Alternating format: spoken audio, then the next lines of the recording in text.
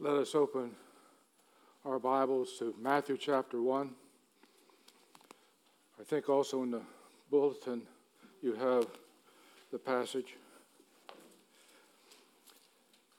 And read perhaps the most important part of the chapter, part of the Bible that there is. It's the genealogy of our Lord Jesus Christ. And I know that in your own minds you might think, well, this is a bit much to read. But actually, you are reading the heart of the gospel. You are reading what God did throughout the Old Testament to bring us to our Lord Jesus Christ. This is a summary of it all. So let us stand as we, out of respect, read God's holy and precious and infallible word.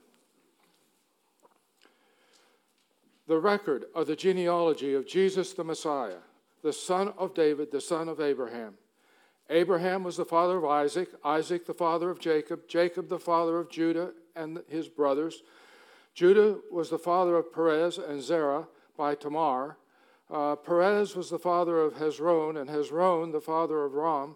Ram was the father of Amminadab, Amminadab the father of Nahshon, and Nahshon the father of Salmon. Salmon was the father of Boaz by Rahab. Boaz was the father of Obed by Ruth, and Obed the father of Jesse, and Jesse was the father of David the king. David was the father of Solomon by Bathsheba, who had been the wife of Uriah. Solomon was the father of Rehoboam, Rehoboam the father of Abijah, Abijah the father of Asa, Asa the father of Jehoshaphat, Jehoshaphat the father of Joram, Joram the father of Uzziah, Uzziah was the father of Jotham, Jotham the father of Ahaz, and Ahaz the father of Hezekiah. Hezekiah was the father of Manasseh, Manasseh the father of Ammon, Ammon the father of Josiah, Josiah the father of Jeconiah, and his brothers at the time of the deportation to Babylon. After the deportation to Babylon, Jeconiah became the father of Shealtiel, and Shealtiel the father of Zerubbabel. Zerubbabel was the father of Abiud, Abiud the father of Eliakim, Eliakim the father of Azor. Azor was the father of Zadok, Zadok the father of Akim, and Akim the father of Eliud. Eliud was the father of Eleazar, Eleazar the father of Matthan, Matthan the father of Yaakov. Yaakov was the father of Joseph, the husband of Mary, by whom Jesus was born, who was called the Messiah. So all the generations from Abraham to David are 14 generations. From David to the deportation to Babylon, 14 generations. From the deportation to Babylon to the Messiah, 14 generations. Our Heavenly Father, may the words of my mouth and meditations of our hearts be acceptable in your sight, O Lord, our strength and our Redeemer. For we ask this in Jesus' name. Amen. Thank you.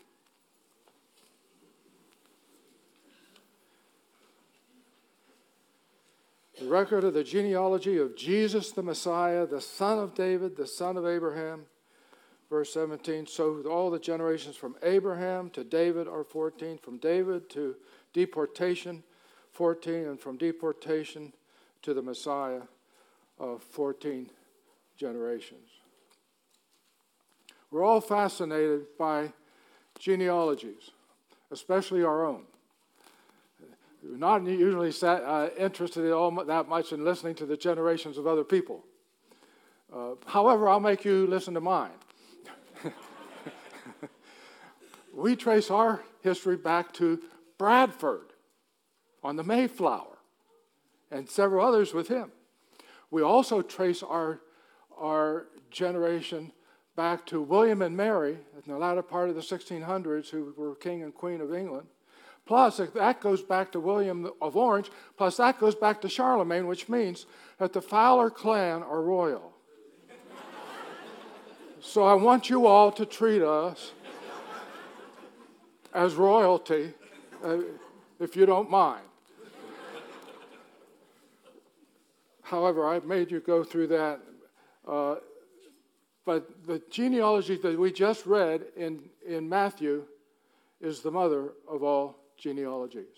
It is the genealogy of all genealogies. It dwarfs all other genealogies.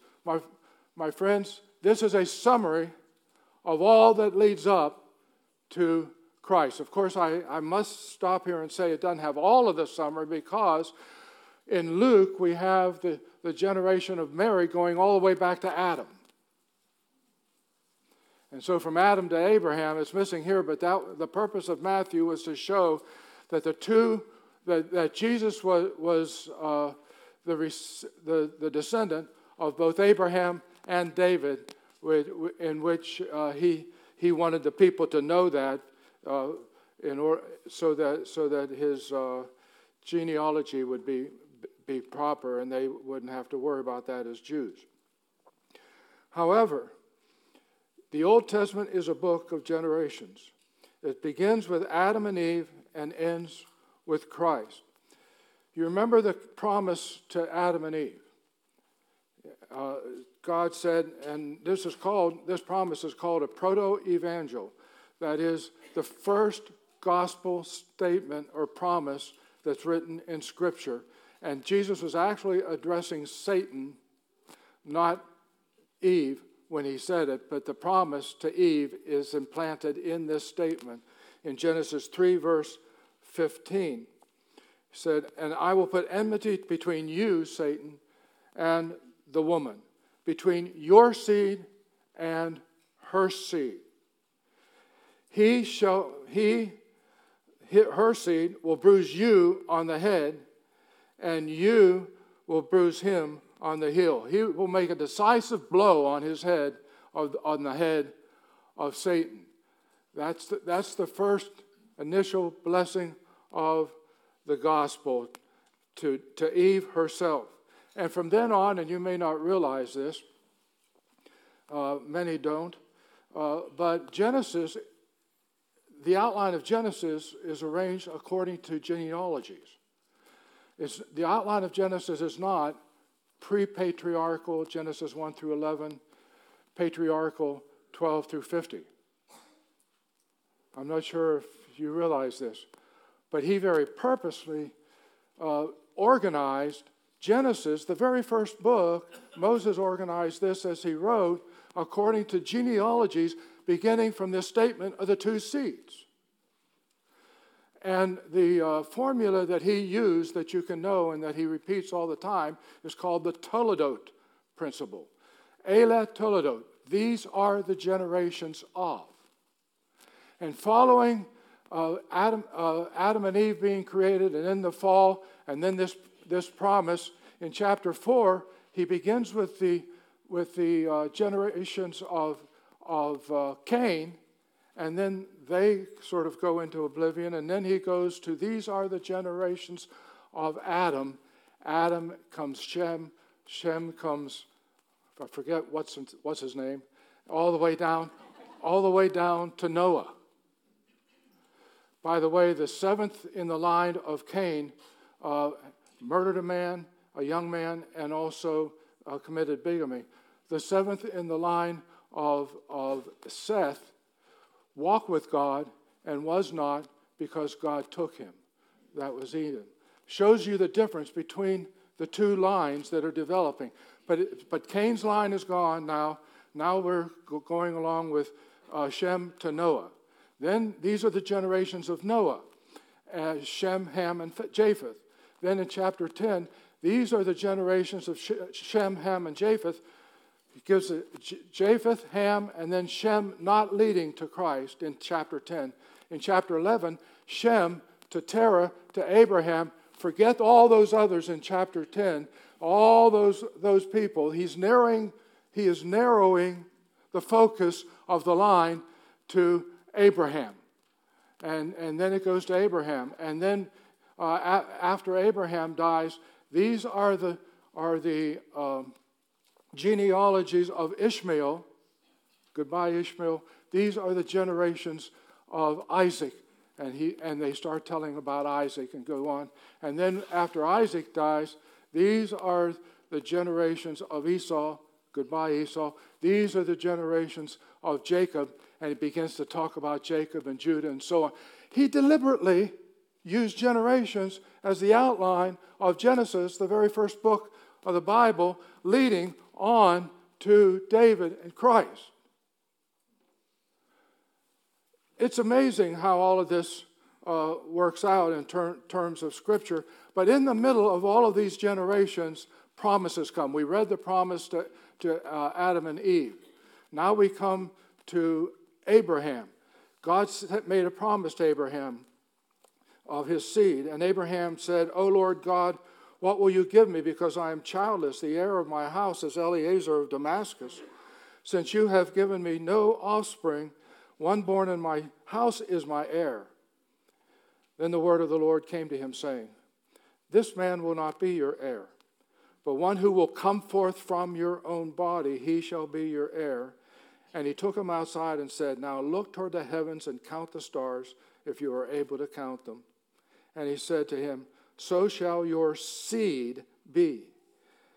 Then we read, "Then he, Abraham, believed in the Lord, and he, the Lord, reckoned it to him as righteousness." That one little statement, beautiful. You know, Dr. Paul Koistra, dear friend of mine, we're both from Duluth, Minnesota. Dr. Paul Koistra wrote some devotionals. You know, he was a coordinator of Mission to the World for a number of years, did a marvelous job building up our whole mission contingency in the PCA and raising funds and so on. But he, in one of his devotionals, said that we need to consider that the other religions of the world, that they are all based on performance. He said the Buddhists are severely discipline themselves and pray to appease their God. Islam uses the symbol of a balance scale to demonstrate that one's good deeds must outweigh the bad. Mormonism teaches that only by being better than the next person can one ever hope to have a relationship with God. All other religions are performance-oriented. All depend on human merit to gain divine acceptance. Only the gospel of Christ offers eternal life as a free gift. Only the gospel is based not on what we do, but on what God has done for us. And when we look at Abraham, he trusted in God. He believed in God. And that was all it took. And it was accounted to him as righteousness. That's the gospel message throughout the entirety of Scripture. Let me go back to Romans chapter 4, where Paul picks this up. In Romans chapter 4, he says, if Abraham was justified by works, he has something to boast about, but not before God. For what does Scripture say? It says, and Abraham believed God, and it was reckoned to him as righteousness. To him who works, his wage is not reckoned as a favor, but as what is due. But to one who does not work, but believes in him who justifies the ungodly, his faith is reckoned as righteousness. And as David also speaks of the blessing upon man to whom God reckons righteousness apart from works. Psalm 32, he quotes, blessed are those whose lawless deeds have been forgiven, whose sins have been covered. Blessed is the man whose sin the Lord will not take into account. The gospel of our Lord Jesus Christ, the gospel of Scripture, going all the way through, is involved in this genealogy that goes back to David and goes back to Abraham. Now, the one to David, God made the promise, I will raise up your seed after you. I will establish the throne of his kingdom forever. So that at the very end of Revelation 22, Jesus says, I am the root and offspring of David. And Paul introduces his letter to the church in Rome, saying, Paul, a bond slave of Christ Jesus, called as an apostle, set apart for the gospel of God, which he promised beforehand through the prophets in the Holy Scripture concerning his Son. And here's the gospel in miniature, who was born of the seed of David according to the flesh, but declared to be the Son of God with power according to the Spirit of holiness by the resurrection of the dead, Christ Jesus our Lord.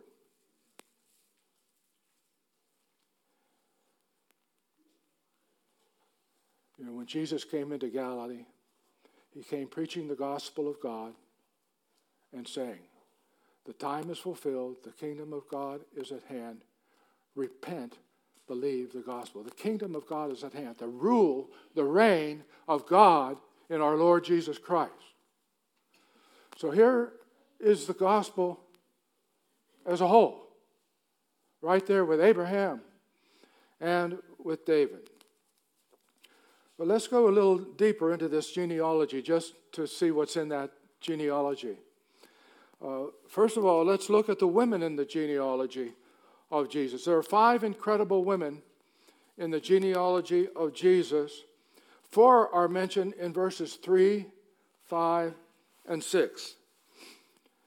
Judah, in those verses we read, Judah was the father of Perez and Zerah by Tamar. Solomon was the father of Boaz by Rahab.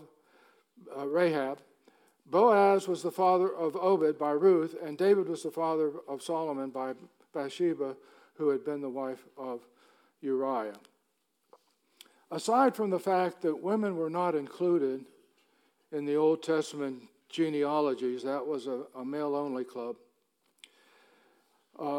If Matthew were to comb the Old Testament for women to be included in the genealogy in Matthew 1 through 17, these would be the most unlikely of candidates.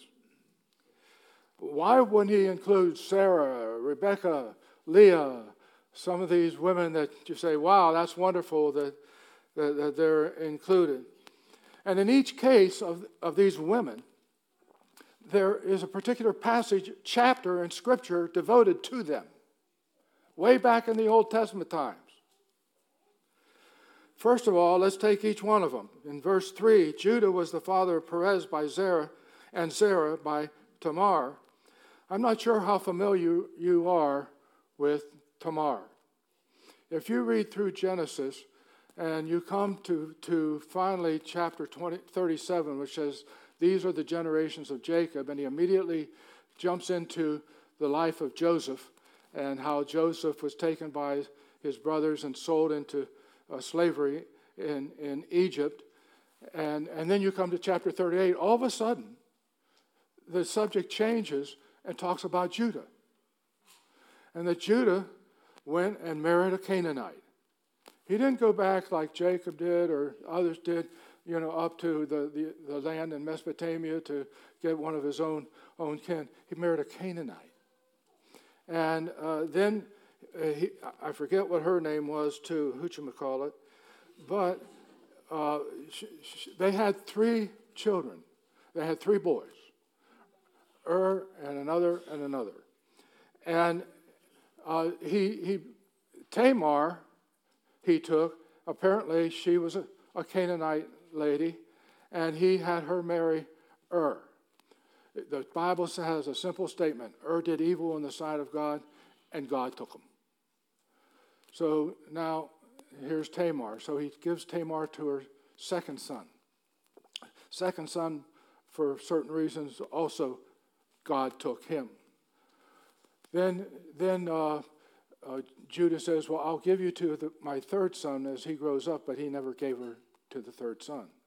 So Tamar took this into her own hands because Judah's wife died. And Judah was out in a field with friends, and so she dresses up like a harlot and sits by that field, entices Judah. Judah goes in with her, and she asked for, you'll have to read the whole story. But the son that they conceived from that became part of the genealogy of Jesus. Now, this is not the best the best site for Judah. I mean, Judah does better than this. But this is what appears in the genealogy. Second, in verse 5, Solomon was the father of Boaz by Rahab. Now, we all know the story of Rahab. And we all cheer for Rahab. We like her because she hid the spies on a rooftop, you'll remember, in Jericho, and helped them leave. And she and her family were saved as a result, taken care of by the Israelites. But would you believe that she ended up in the lineage of Jesus? She was a harlot, and she was a Canaanite. Third, Boaz was the father of Obed by Ruth. We have a whole book devoted to Ruth, and I'm sure, ladies, that you've read Ruth a number of times, and you love Ruth, and you love everything about her. I do too. I think she was a virtuous woman, and she was a believer. But did you know she was a Moabite? You may not be aware, but Moabites were not good people. They were sort of bad people. They're the ones who hired Balaam, the son of Beor, to curse Israel before they entered the promised land. Moab was the one the idolatrous country that worshipped Melech. Melech was the god who was a large god of stone that had the arms outstretched like this, and they would put the children on the arms over a fire and kill their own babies. That's Molech. And the worship of Molech was brought in the valley of Hinnom next to Jerusalem by a number of the kings of Judah. God commanded that Moabites would never enter the congregation of the Lord. Moreover, Deuteronomy 23:6 reads, "You shall never seek their peace or their prosperity all their days." Nevertheless, Naomi's sons married a Moabite, and then they brought her back, and she became part of the community in Bethlehem, in Judah. Ruth is included in Jesus' genealogy. And finally, we come to David was the father of Solomon by Bathsheba, who had been the wife of Uriah. Now, if you read the Hebrew, and I'm sure you do, the word Bathsheba is not there. The literal translation is David was the father of Solomon by the one who was of Uriah. Of Uriah, it's not Hebrew, I'm sorry, it's Greek.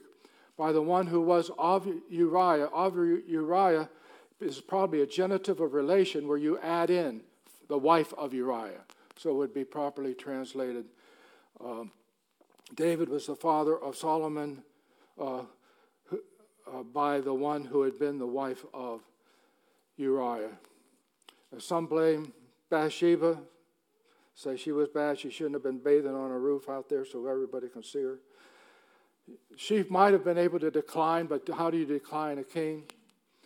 But I would say that David's a scoundrel here. And nevertheless, she's included in Jesus' genealogy.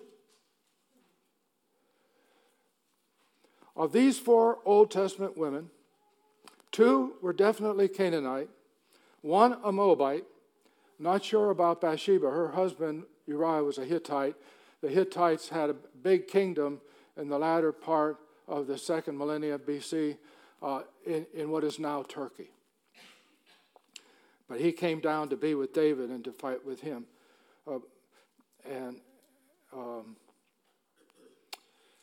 Where am I? 3 were clearly sinful in their actions or occupations. An Orthodox Jew would shudder to see their names included. Did Matthew include these 4 names on purpose? I think we would all have to say yes. Why? What was his purpose? Why include these women in a male-only genealogy club? Is Matthew already preparing us for the all-embracing breadth of God's love? Is Matthew beginning in subtle ways to show the obvious universality of the gospel? Is this Matthew's way of saying what Jesus said when Jesus was eating in Matthew's house with the publicans and sinners? I did not come to call the righteous, but sinners to repentance. Calvin said, the Son of Man might have kept his descent unspotted and pure from every reproach or mark of infamy. But he came into the world to empty himself and take the form of a servant, to be a worm and no man, a reproach of men and despised of the people, and at length to undergo the assured death of the cross. He therefore did not refuse to admit a stain into his genealogy. Well, if you're surprised at the women in Jesus' genealogy, you better look at the men. They're worse off. Let's look at a few of them. Let's confine ourselves to the kings of Judah between David and the exile. 14 kings are mentioned in this genealogy. Of these 14, 7 are cited in 1st and 2nd Kings as being evil in the sight of the Lord, doing evil in the sight of the Lord. 7 are cited as doing what was right in the sight of the Lord, but the majority of those who were cited as doing right in the sight of the Lord in the latter days seem to do a bit of backsliding. There were only 3 who appear to have been righteous during their entire reigns, or at least there's nothing reported about them as having slidden back: Jotham, Hezekiah, and Josiah.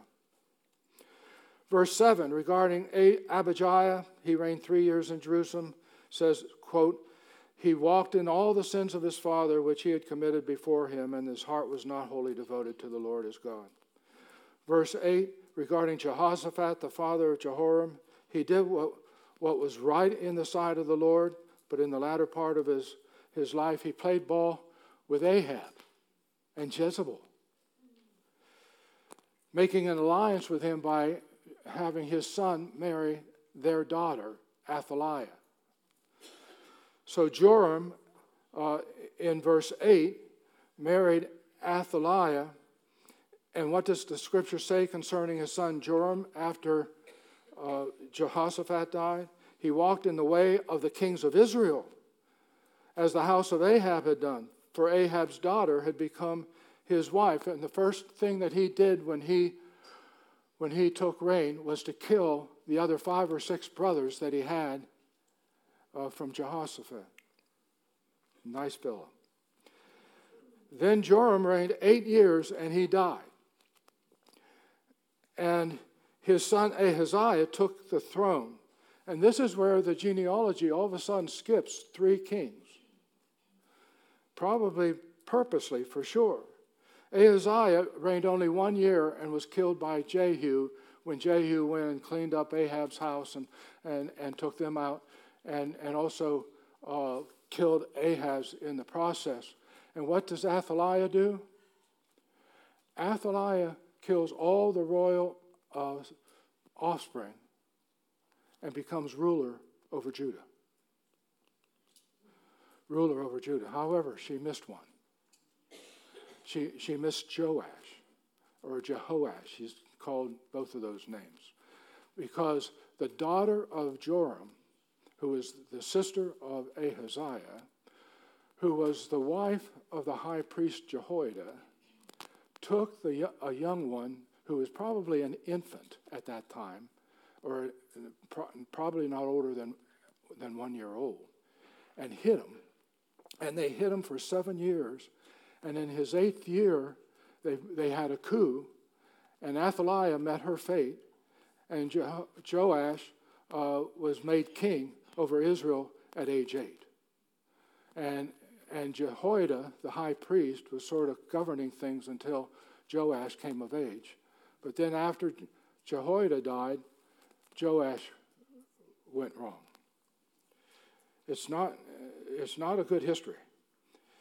Then we return to the names of Matthew's genealogy, beginning with Uzziah. His son Ahaz, verse 9, walked in the way of the kings of Israel and even made his son pass through the fire.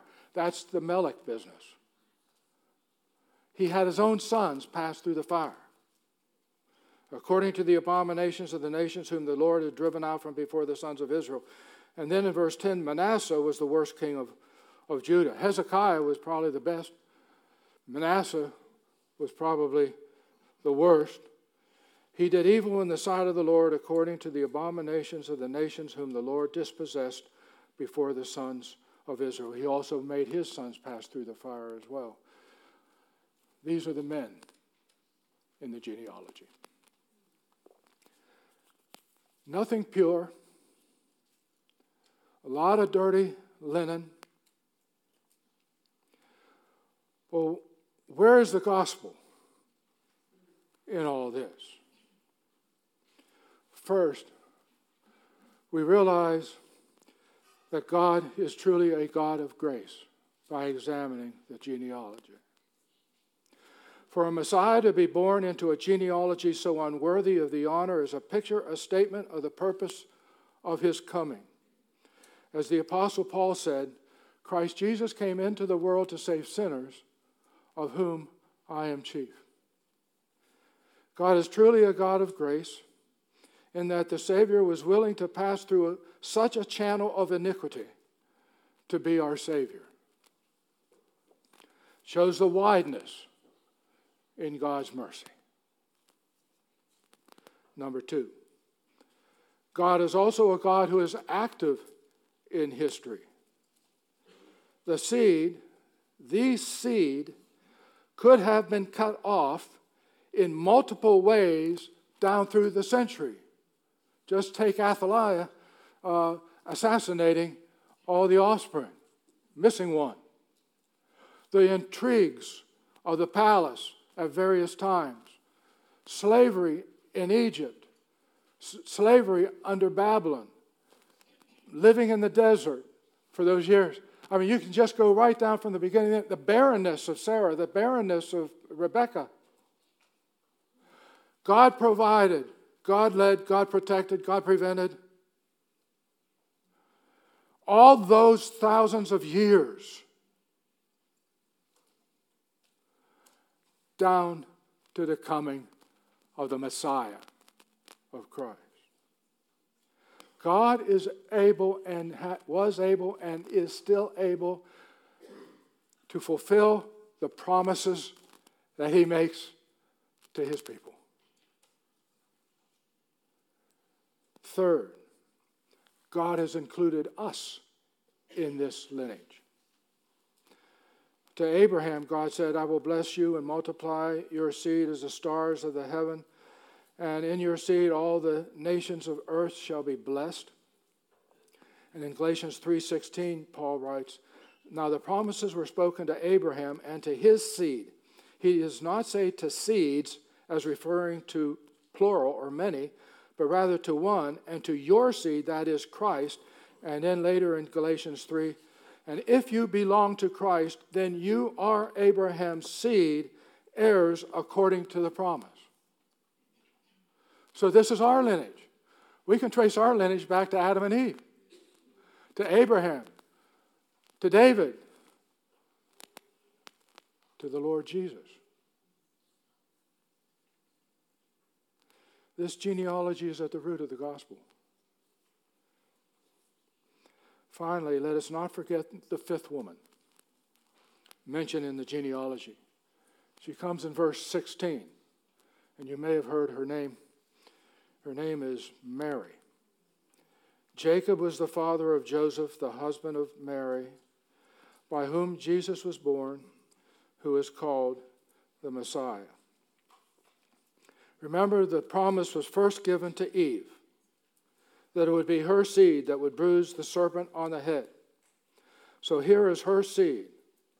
She, a godly Jewish woman, a virgin chosen by God, playing a major role in bringing the Messiah into this world.